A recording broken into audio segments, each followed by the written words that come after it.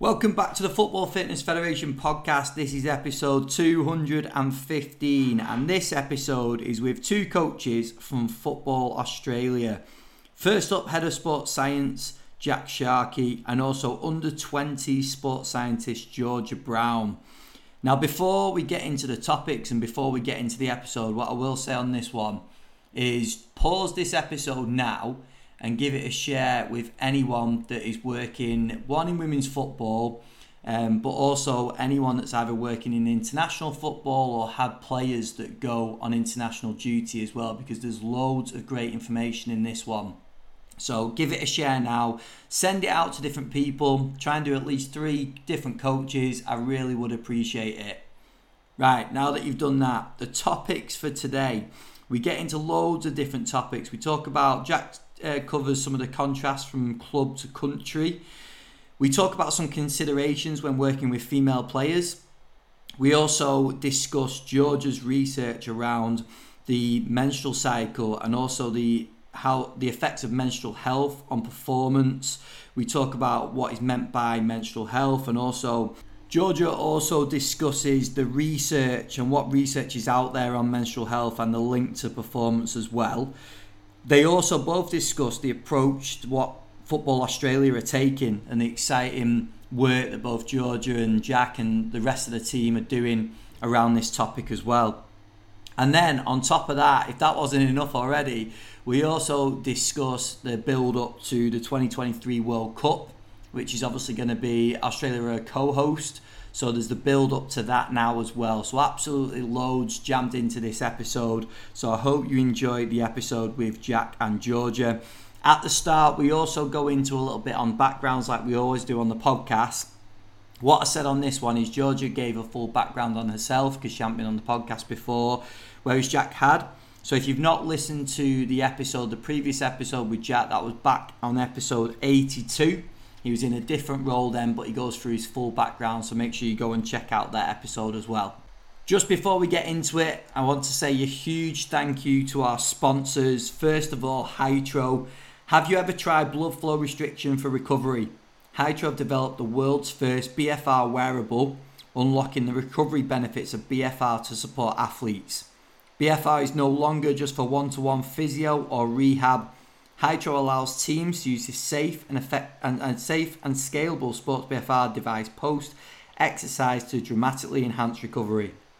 Whether in the change room post-game, during away game travel, in the hotel or at home, Hytro has created a simple and effective tool that allows BFR to be delivered to athletes and squads simultaneously, safely and more conveniently than ever before.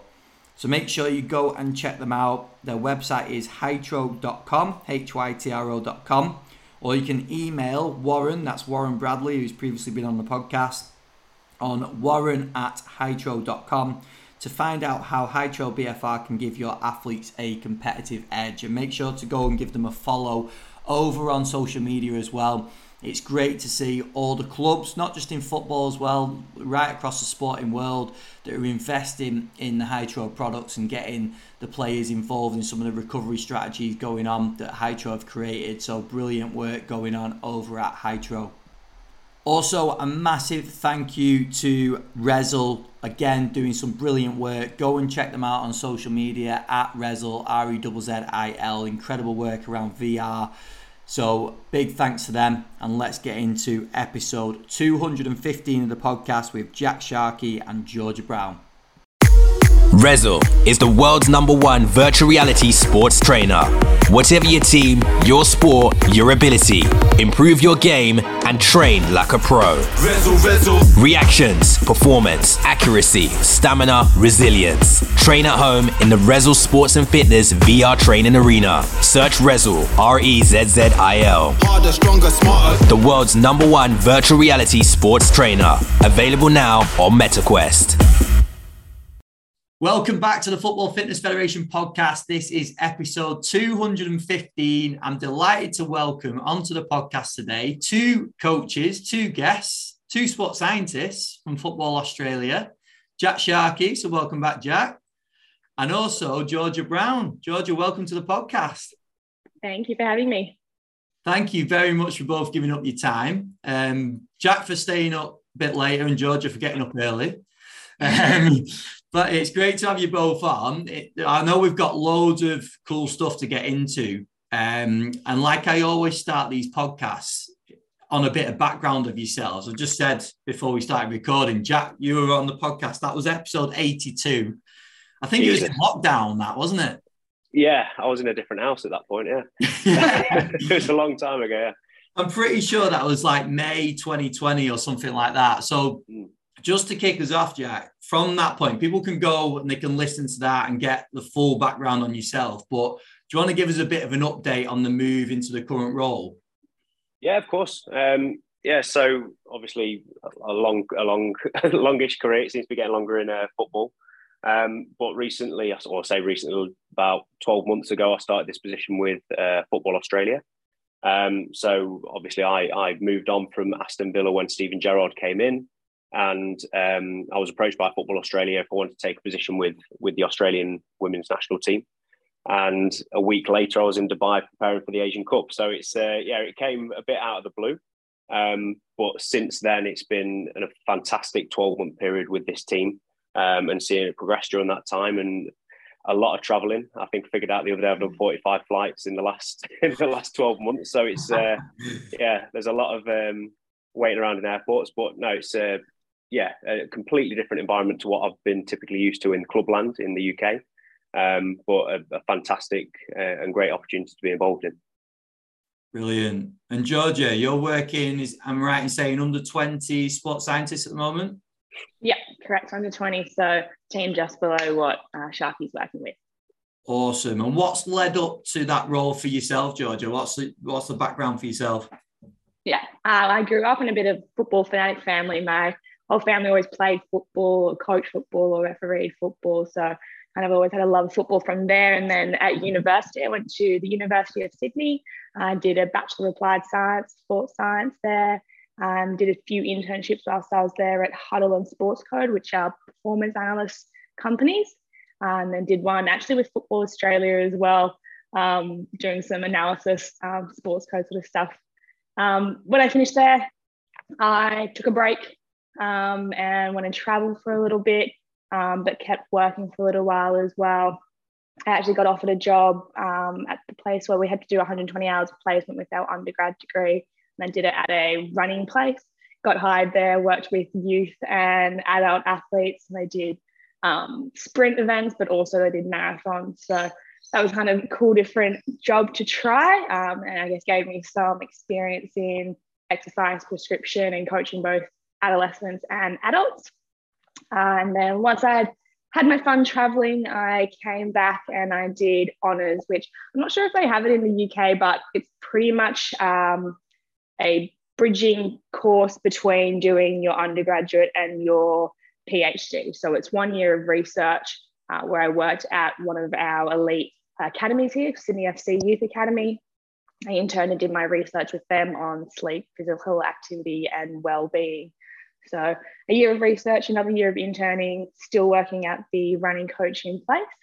And kind of the academy, it was things like your warm-ups, cool downs, a lot of exercise-based rehab in the gym, and then a bunch of physical testing. So that was a good introduction to sports science work that I do now. Following that, I took a year off. I didn't want to do a PhD. I was kind of against the idea of it. And I went to the New South Wales Institute of Sport and I did an exercise physiology internship there with their swim team. So a bit out of the blue, but that was really cool. It was really sciencey based. Everyone at the Institute, they're very specific jobs. So you have a biomechanist, you have a exercise physiologist, you have a nutritionist, not quite like at Football Australia where you're a bit of everything. So that was really cool, except for COVID hit during that year, which sucked. So I kind of got to work the front half of the year and the back half of the year with that swim team. They were all preparing for the Olympics. And then I got offered a PhD with that swim team and with the Institute of Sport, which I was tossing up. And then someone at the University of Technology Sydney came back to me and said, "Oh, we've actually got this PhD with Football Australia that we'd like you to do." So I tossed that up, and with that was a role with the under-17s women's national team. Ended up going with that. COVID hit again, so I didn't get to do much work with the under-17s. And then this year started working with the under-20s and doing sports science work with the under-20s, but then also doing a PhD at University of Technology, Sydney, looking at the effects of the menstrual cycle on football performance and recovery, and then also football players' menstrual health. Brilliant. Where do you go travelling when you're from Australia?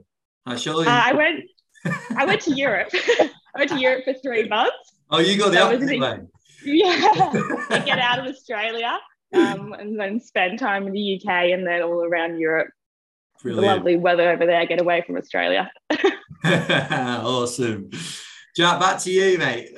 This transition from the club role, the day-to-day sort of being around the players to the international stage, obviously the tournaments with the World Cup, which I'm sure we're going to touch on coming up. Yep.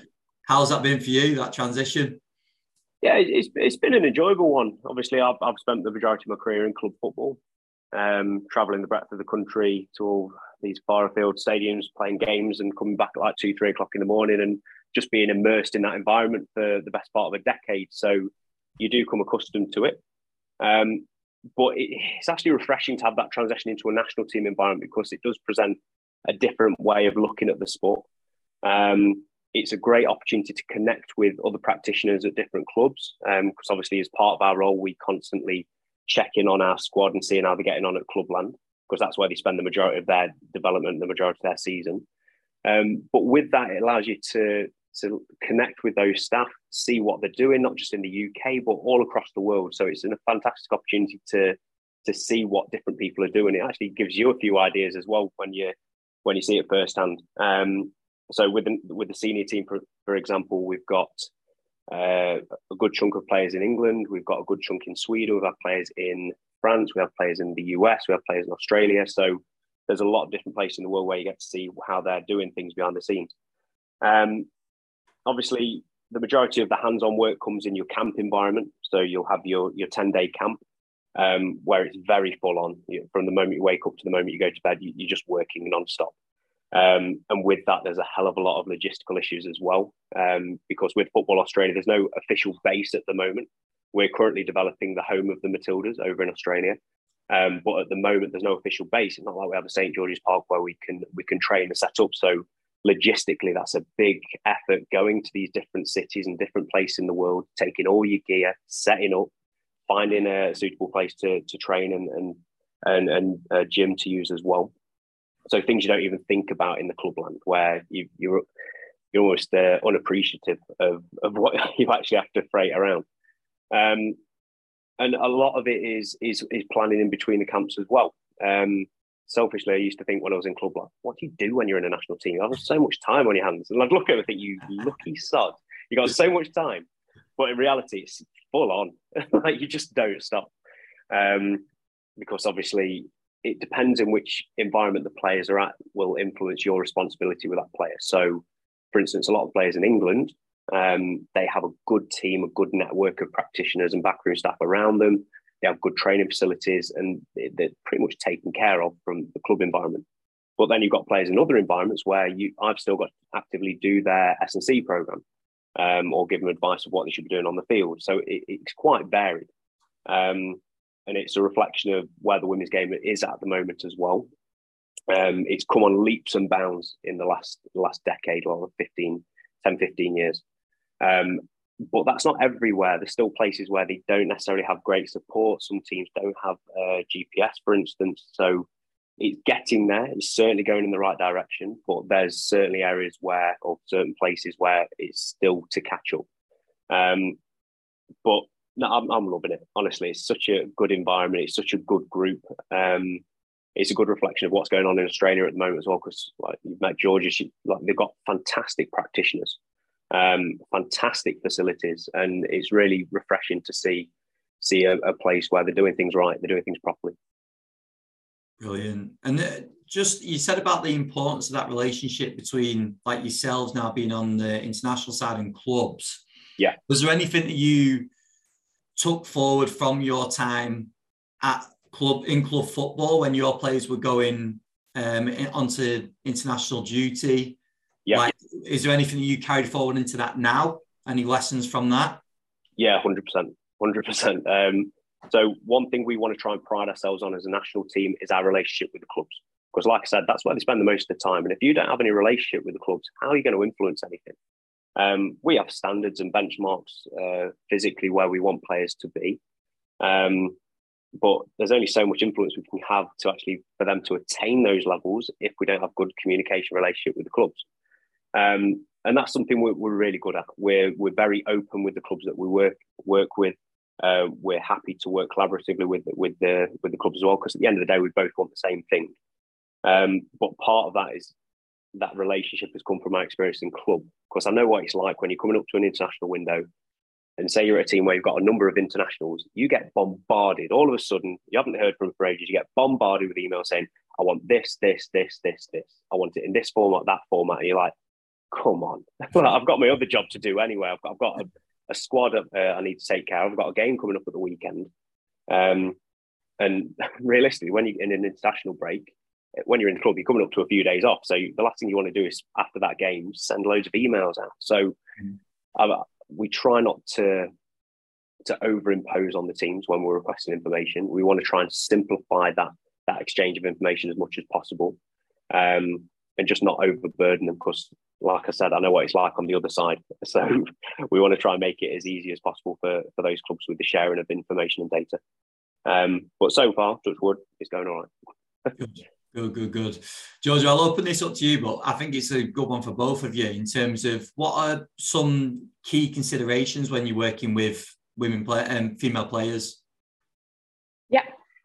For my perspective, at least, because I work with the youth teams, often known that they come in with a much lower strength and conditioning gym experience or no experience. Some of the players that come in, and as Sharky said, some of the girls, they come into camp and then they go straight back to the clubs. And the clubs that I'm working with, they often don't have strength and conditioning coaches or sports scientists. They just go back to a coach. So a huge thing is, whilst I have them for that 2 weeks, trying to teach them a bit of simple gym work even, and safe gym work. But it's really tricky having, a squad of say 25 that comes in.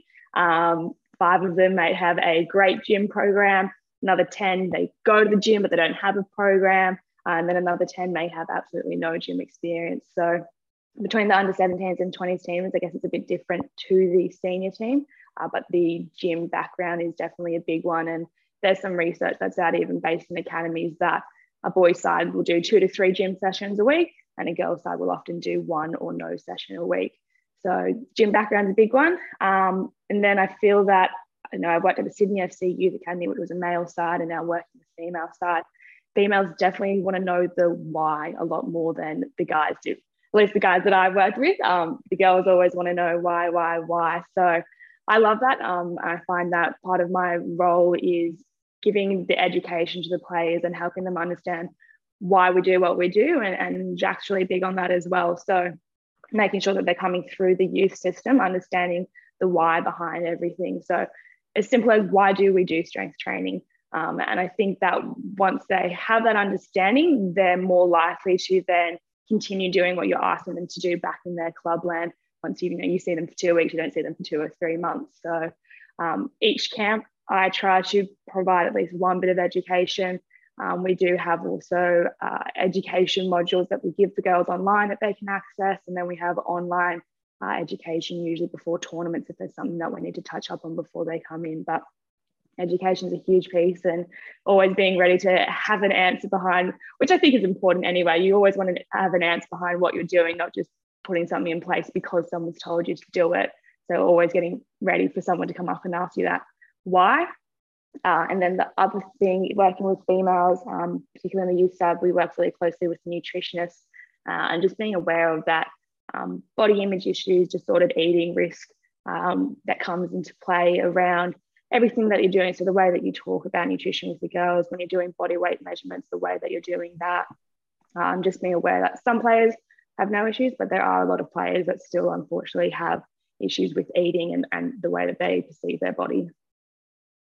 Yeah, the whole why question is a funny one, isn't it? And I think you touched on it. What I was going to say is because there's a side of it, isn't there, where it's quite encouraging when people are asking questions because you feel like they're actually interested. But also, as a practitioner, I think it's really important that you always have the answer, isn't it? Or you always have a answer, or say that you'll go and find out. Like, to be questioned isn't necessarily a bad thing, is it?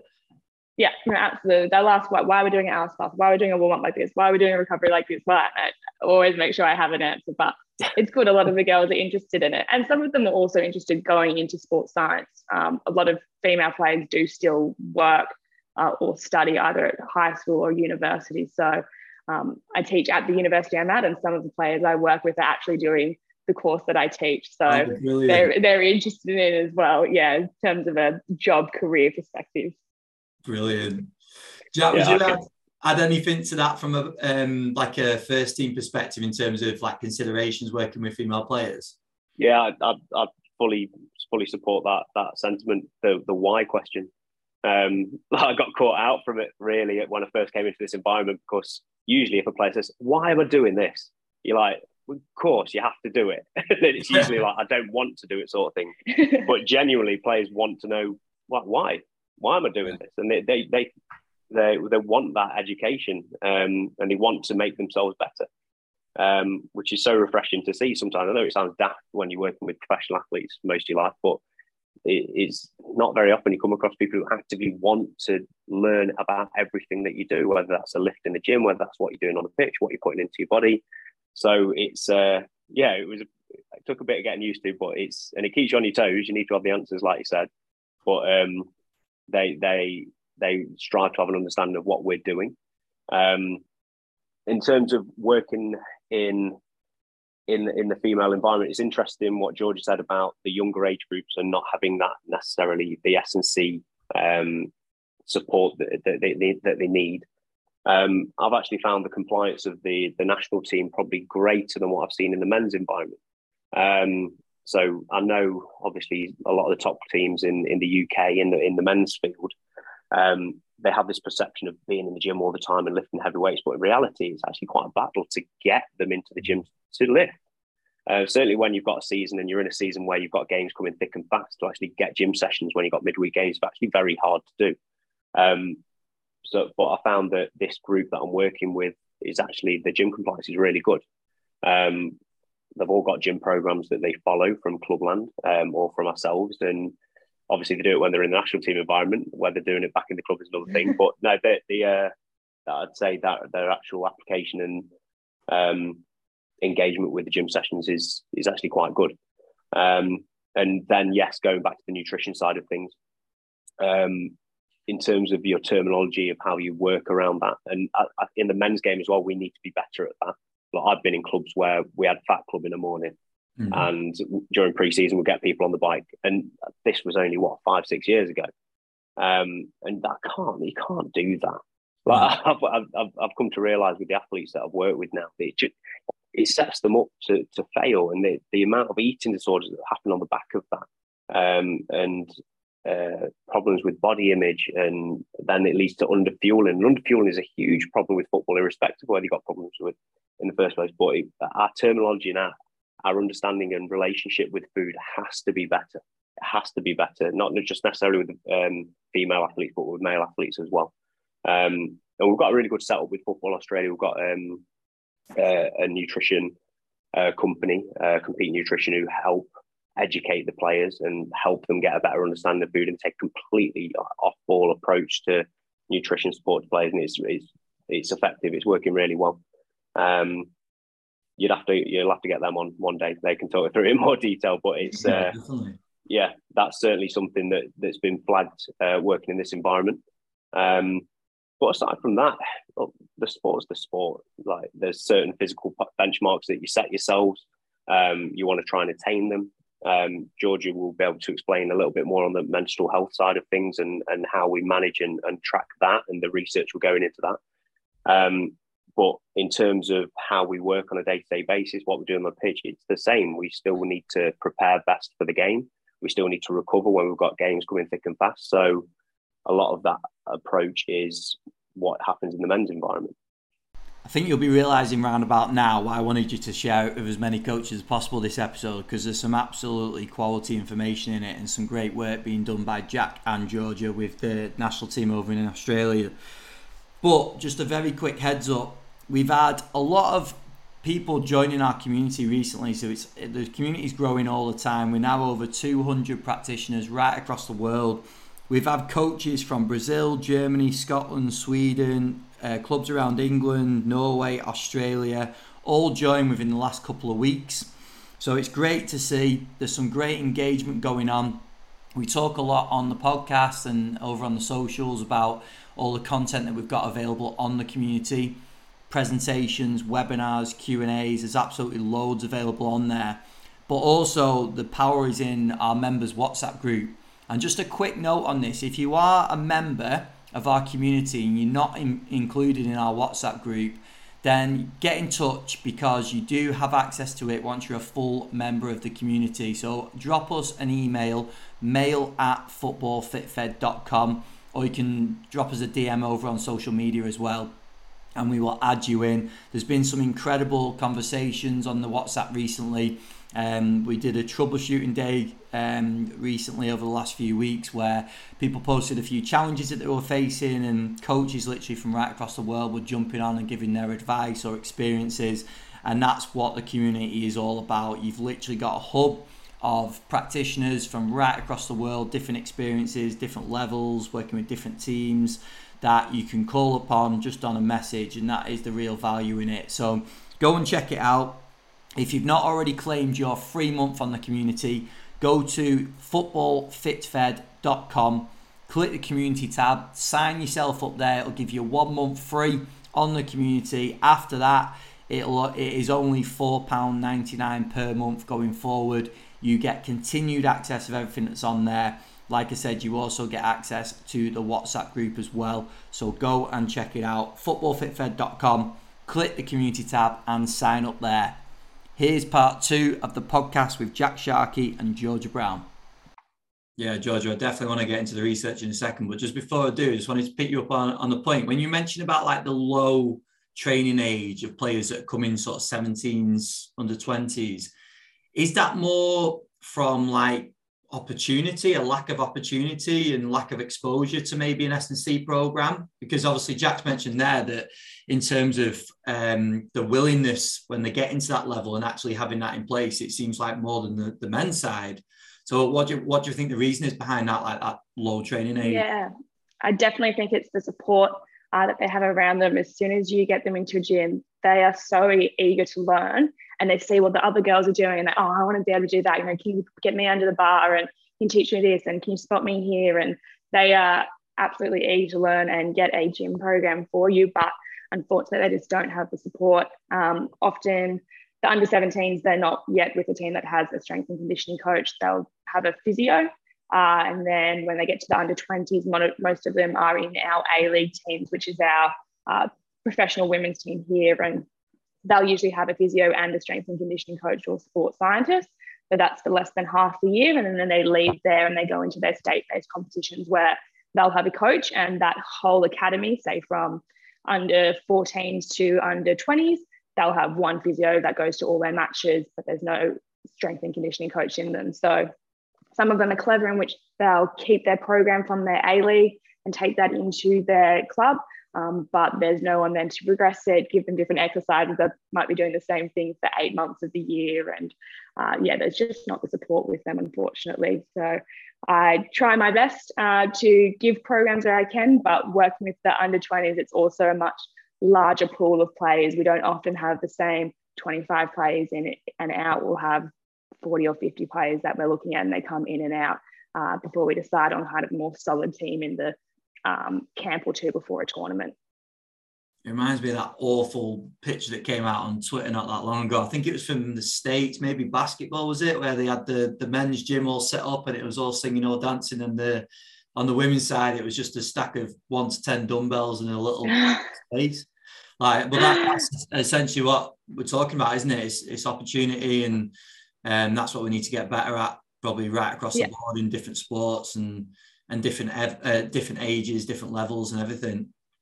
Yeah, absolutely. And some of the girls are lucky that they're at what's called sports high schools here, where they do have strength and conditioning coaches as well. So they're, again, much better off. But you can see the difference as soon as they come into a camp. You can see the difference in their strength. We do performance testing every time, and it's pretty clear to see which ones have that training background and which ones don't. Yeah, 100%. Georgia, the research, let's get into that now. So what was the reasoning for going into the topic that you have? Well, I first started off with a completely different topic. We were just going to look at fatigue and recovery in football. Being in a national team, we thought it was probably impossible to do any menstrual cycle research because you need long-term tracking. And as Jack said, they spend the most of their time with their club. So you monitor them and get data from them for a few weeks beforehand whilst they're in club. And then hopefully they keep complying with monitoring for a few weeks after, but not always the case. So we started around fatigue and recovery, and we're hoping to do 1 out of maybe 5 studies on the menstrual cycle. And then I kind of kept pushing the menstrual cycle more and more and more. And I have 4 male supervisors. And one of them just said, "Why don't we do the whole thing on the menstrual cycle?" And I said, yes, please. That took about 9 months to get to that point. And then from there, the studies have changed a bit. And it was really performance-based and recovery-based. And then we've changed to performance recovery and then also health. Just the research that we've started to do, we realized that there's no point tracking changes in phases and performance if they don't actually have a healthy and regular menstrual cycle yet. So that whole health component, and we're including things like the underfueling and low energy availability, and that holistic kind of topic, not just performance and menstrual cycle. But I guess why I became really interested in doing it was because I've always had friends who, were talking about it and say, "Oh, I just have really, really heavy legs when I'm menstruating," or "I just feel like I can't perform." And I was looking up the research and there just wasn't much out there. And every time I tell someone about my PhD, they kind of go, "Oh, surely that's already known. Surely that's already, we have research on that, females are 50% of the population and sports growing and growing and growing on the women's side." But just the fact that there was no real research and no real understanding, but a lot of players have this perception and this feeling, but it was still unknown. So that's kind of what drove me to choose my topic. Brilliant. And when you're talking about menstrual health, can you sort of define what you mean? Yeah, so menstrual health covers a broad range of things. So things like menstrual conditions, we've got premenstrual syndrome and premenstrual dysphoric disorder. And those are things where you have severe, from PMS to PMDD, changes in mood, things like anxiety and depressive symptoms just prior and during menstruation. And this is thought to be because of changes in hormones and the sensitivity to the changes of those. You have things like polycystic ovary syndrome and endometriosis, which a lot of people are aware of now. And then you have things like heavy menstrual bleeding or menorrhagia, which is frequently referred to, but then also more commonly are things like extended menstrual cycles, oligomenorrhea, and then into primary and secondary amenorrhea, where there's an absence of menstruation. So there's a whole range of conditions. There are many athletes with endometriosis and PCOS who are still very successful athletes, but it can be quite debilitating. And our primary concern with the national teams is around that oligomenorrhea and primary, secondary amenorrhea, which is often linked to underfueling and low energy availability. So women are, I wouldn't say lucky because not everyone loves to have a period, but the period is almost like a little key indicator or light switch that if you lose it, it's your indicator to go, "Oh, something might not be right here." So it's really important that players have that education component around their menstrual health and understanding what is healthy, what's normal, what's not normal, so that they can, as soon as they're going to lose their period, they can kind of go, "Oh, something's not right. I'm either not eating too much, or I'm not sleeping enough, or I'm got too much stress in my life," and can get yourself back on track, because it has so many other effects on your life. That's kind of just the little key indicator, the light bulb that you can see, but there's a whole range of other health and performance consequences that can come alongside amenorrhea. I think everyone needs to keep an eye on the work that you're doing, Georgia. And Jack, it's crazy, really, isn't it? When Georgia's giving the explanation there and the impact on performance as well, the lack of sort of research that is out there is pretty crazy, isn't it? Yeah, there's limited research out there in an area where you thought there'd be more. The same with other areas in female sport. The research is just not there. And the quality of the research, if it is there, isn't great. Even if you look at ACL injuries, for instance, there's a high prevalence of ACL injuries in female athletes as opposed to male athletes. But the research around it is poor, and you're just thinking that you've got a significant injury here where it sees players out for 9 months. Surely someone spent a little bit of time figuring out what the root cause is, how do we prevent it, but it's not there. Obviously, there's a number of reasons of why that does happen, but just across the spectrum, the research in this area is desperate for it at the moment. So to have an organisation within Football Australia where you have embedded within it a research and innovation department and PhD students alongside the staff, it's so important, not just for Football Australia, but the football community as a whole. So that's one thing we're priding ourselves on and really want to try and push forward, because if we don't do it, no one else will. So, obviously the work George is doing is fantastic, and we just want to try and continue to add to that field and take it to where it needs to be.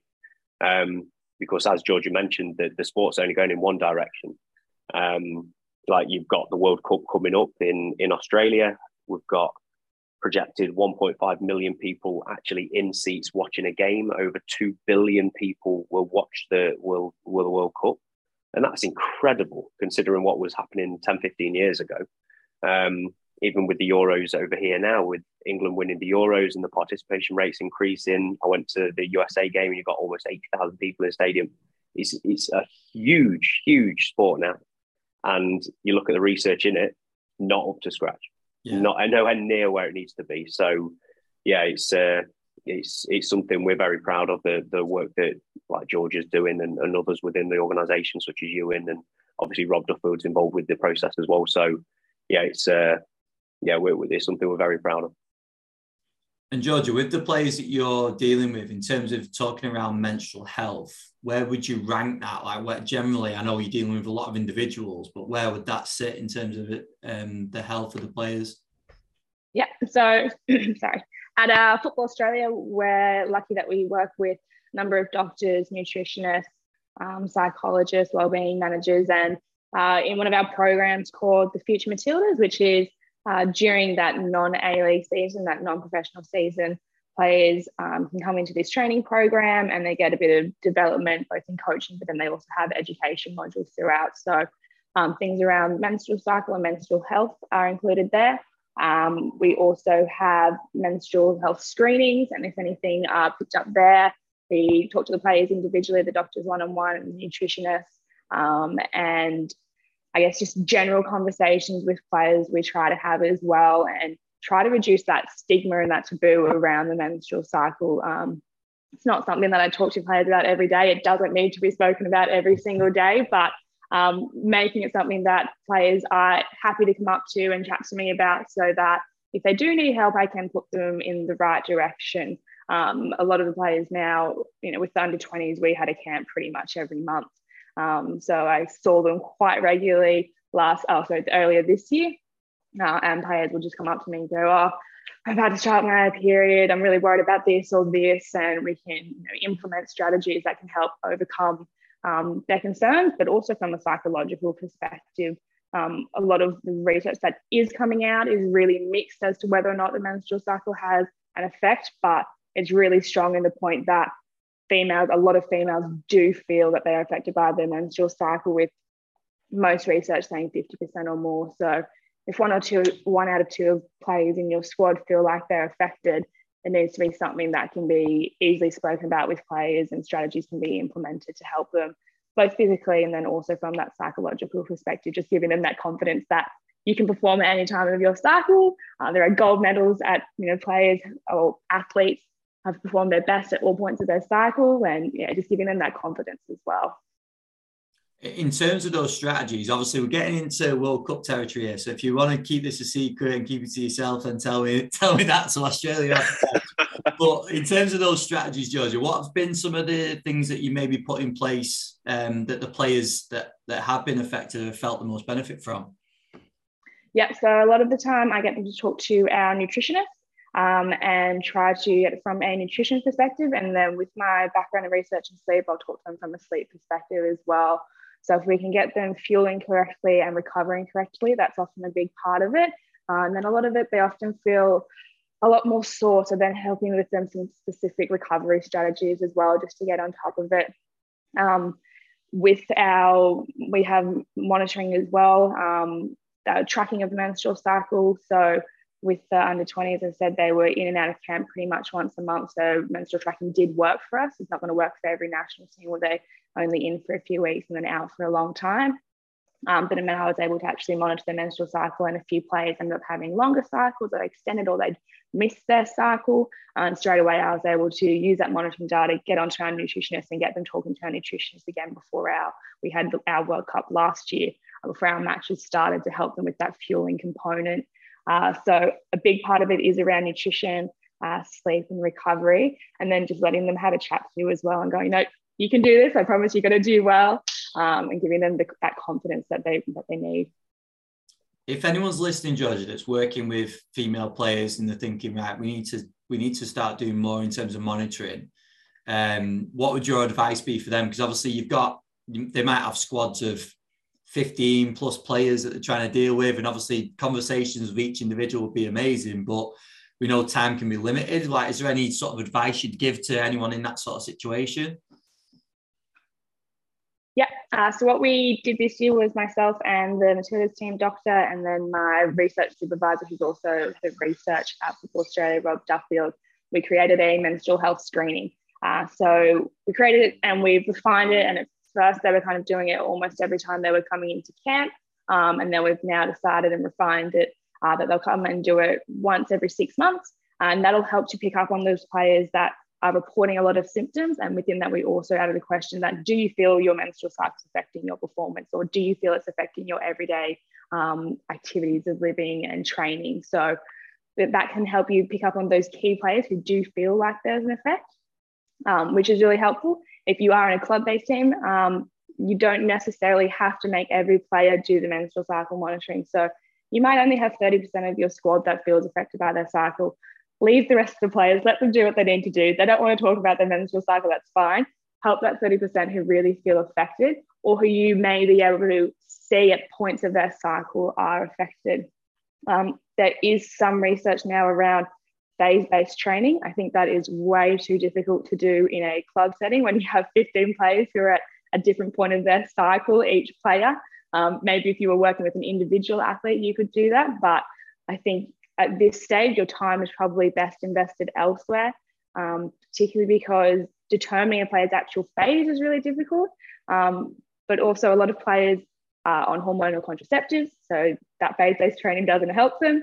And a lot of players have menstrual irregularities, so they don't have a regular cycle. So again, that phase-based training doesn't help them. So whilst the menstrual cycle phase is kind of, I guess, a hot topic at the moment, if you have a squad of 15, you have 5 who have a regular menstrual cycle, 5 who don't have a regular menstrual cycle, and 5 who are on hormonal contraceptives.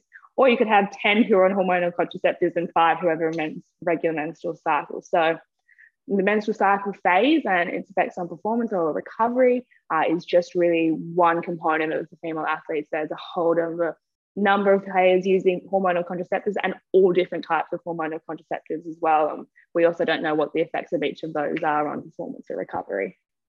No, it's great information and great advice for anyone in that sort of situation as well. So I appreciate you going through that. Jack, it's exciting, isn't it? Because obviously with a lot of this research coming out, the sort of progression that the women's game's made already, with all this extra information that hopefully George is going to lead on. Yep. You expect it to go again, don't you? Like, this is just only going to help. Yeah, it's we're very fortunate to have people such as Georgia in the organisation, because we'll be at the forefront of it. But yeah, it's look, don't get wrong, there's still a long way to go with that research side of things, but we're certainly going in the right direction. And building up to the World Cup, we're hoping that will inspire more and get more people involved, and obviously the research and the participation will all increase with it, and the funding in this field will increase as well. But yeah, it is an exciting time. Obviously, we've got the World Cup in Qatar now, but to have a home World Cup in the women's game, the most popular in history, you just get excited just thinking about it. It's going to be phenomenal. Honestly, it's going to be incredible. And we're 7 months? Is that right? 7 months so now. 20th of July. 20th of July is our first game. So we'll be kicking off the tournament against Ireland. So that'll be interesting. But yeah, it's been a long process getting prepared for this World Cup. I won't go into too much detail about what we're doing behind the scenes. But this process has been going on for the best part of 18 months now. And that journey collectively to get prepared for the World Cup. But it's we've had some setbacks along the way. Don't get me wrong. There's been injuries, like we mentioned before with ACL injuries. We've been subjected to a few of those on this process. But generally, we're going in the right direction, and we've won 4 games on the spin now. Our last camp, which I just got back from 2 days ago, we had a good performance against Sweden, number 2 in the world. Beating them 4-0, and then a good win against Thailand. So we've ended the year in a good place, in good spirits, and then obviously we'll take it into 2023 and see what happens there. And I know we're not going to get into details on the whole preparation side, but you just mentioned, Jack, obviously a really good point, which I didn't think of. A lot of the players are actually based in the UK, aren't they, at the moment? So they're going to be making that trip over. Yeah. So that's one thing that's been quite interesting working with the Australian national team, because they travel more than any other national team in the world, because very rarely do you have the majority of the players playing on the opposite side of the world. And realistically, you want them to be playing in England, you want them to be playing in America, you want to be playing in Sweden or France, because these are the better leagues. But obviously for each one of our camps, it means they all have to fly back, and that takes its toll on the body. That's a 24-hour or 24 to 30-hour journey, depending on which route you take, and it takes its toll. So we've had to do a lot of research and look at best strategies around travel and managing travel fatigue and jet lag and how we can overcome that. So for me, that's been an education in itself, because when you're playing in England, just traveling around England, you never have to worry about it. So yeah, that's something we've spent a lot of time investing in. But yeah, there's only so much you can do other than actually having to move those camps. So one thing that's happened over this last year, we've had a few camps still based in Europe. So we've reduced that amount of travel. Now, there's simple strategies you can do if you're doing long haul travel, try and mitigate the effects of travel fatigue. So you can get like bespoke travel compression leggings to try and minimise that swelling that you get in the legs. Try and get your eating schedule in the same timeline as the host country that you're going into, and try and get that routine in place as soon as possible. Then obviously you've got sleeping strategies as well as when you should nap on the flight, when you should be awake. Then when you get into camp, the daylight exposure, when you should be getting lots of exposure to light, when you should be keeping it dark, try and get your cycle in sync, or your sleep patterns in sync with where you're going to. So there's a number of strategies we do implement and employ individually with each one of these athletes to try and optimize that transition. But what's interesting is by the time you've actually got a player into a good cycle, it's time for them to come back and then play again. So that's where it comes into our communication with clubs as well. So we've worked quite well with a few of the UK-based clubs in trying to standardise that routine of what they do when they come into camp. So say if there's a startup session, can we try to standardise what they're doing when they go into the clubland as opposed to as the same as when they come into the national team environment?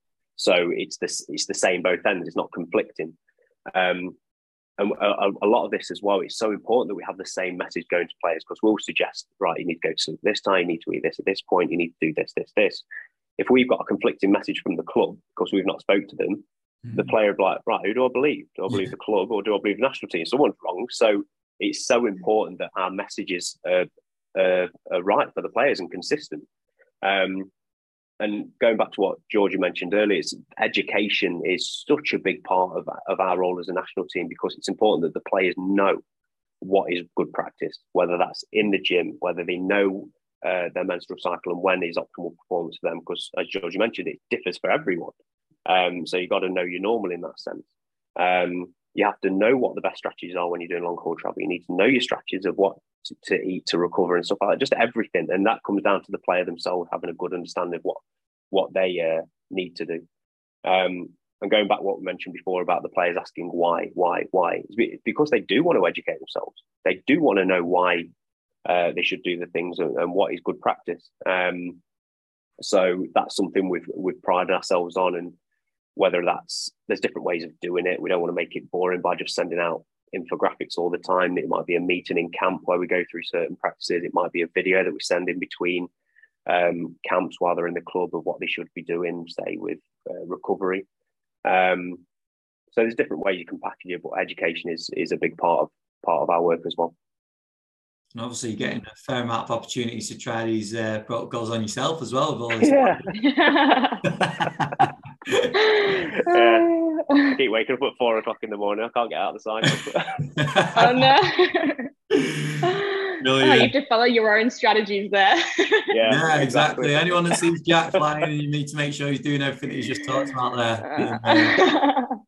Yeah, guys, absolutely brilliant. There's some superb information there. I really appreciate you opening up on everything. And Georgia, it sounds like there's some incredible work going on. So I was going to ask, in terms of people staying up to date with what you've got going on, where would you direct people when the research is coming out?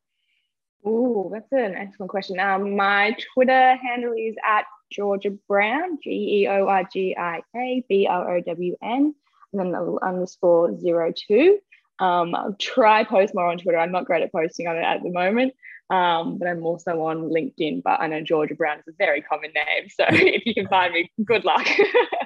And are you happy for people to reach out? Because I'm sure on this podcast there's going to be quite a few people interested and maybe have a few questions. Are you okay with people reaching out? Yeah, absolutely. Go for it. Perfect. And Jack, you're still at Sharky Stories, one of the great Twitter handles going. Yeah, unfortunately. I remember when I went to QPR, the media department was like, "Oh, can we want to put a press release? What's your Twitter handle?" I felt so embarrassed. Saying Sharky Stories. You shouldn't be saying that with pride, mate. No, God, I hate it. But it's too late. It's too late. Can't change it now. Oh no! I remember it going on. It even got on the Sky ticker tape. Not my Twitter handle, but it came out on the Sky ticker. I was like, "Oh my God!" Yeah, but no, still Sharky Stories. Love it. Well, listen, thank you very much for you both giving up your time and coming on. There's been some great stuff there, and it'll be really interesting to see all the research and information that comes out going forward as well. And best of luck going into the World Cup next year as well, Jack. Thank you very much. Thank you. Yeah, it'll be a good one. Awesome. Georgia, thanks for coming on. Thanks so much for having me. Thank you for listening to episode 215 of the podcast, and big thank you to both Jack and Georgia for coming on. I'm sure you'll agree there was some incredible information in this one, and I did say to both of them after that when this research starts to ramp up and we're discovering more things and more stuff is coming out of the research, we'll definitely get them back on, because it'd be great to discuss some of the things they've put in place, and obviously post World Cup and all the rest of it. It'd be great to catch up with them. So go and give them both a follow over on Twitter. Jack, like you mentioned, the quality Twitter handle is Sharky Stories, and go and give Georgia a follow at Georgia Brown _02. They're both doing some incredible work, and it's great to see. In terms of takeaways on this one, I think Jack obviously underlines the how full-on camps are when you're day-to-day with players. Obviously, the work that you're doing is getting spread over a number of different days, but when they've got a limited time with players, camps are extremely full on. They're fitting a lot of stuff into a short amount of time, and obviously a lot of planning goes into that. And I know he joked as well that he sort of wondered what international practitioners were doing a lot of the time, and now he's living it and realising how full on it is. So big respect for the work that they're both doing.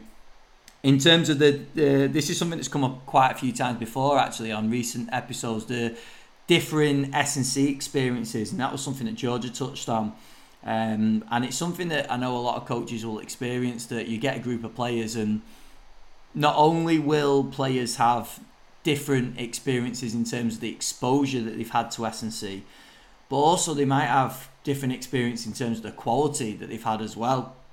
So you have to really take that into consideration, don't you, when you're working with a group of players, that there is a lot going on, a lot of different experiences, and it's really getting to know the players. And just on the back of that, another big takeaway was, and a bit of advice that really stood out, was from Georgia, and I think this is great for anyone working in the women's game, is when we were talking about menstrual health, and we were talking about like monitoring each individual player.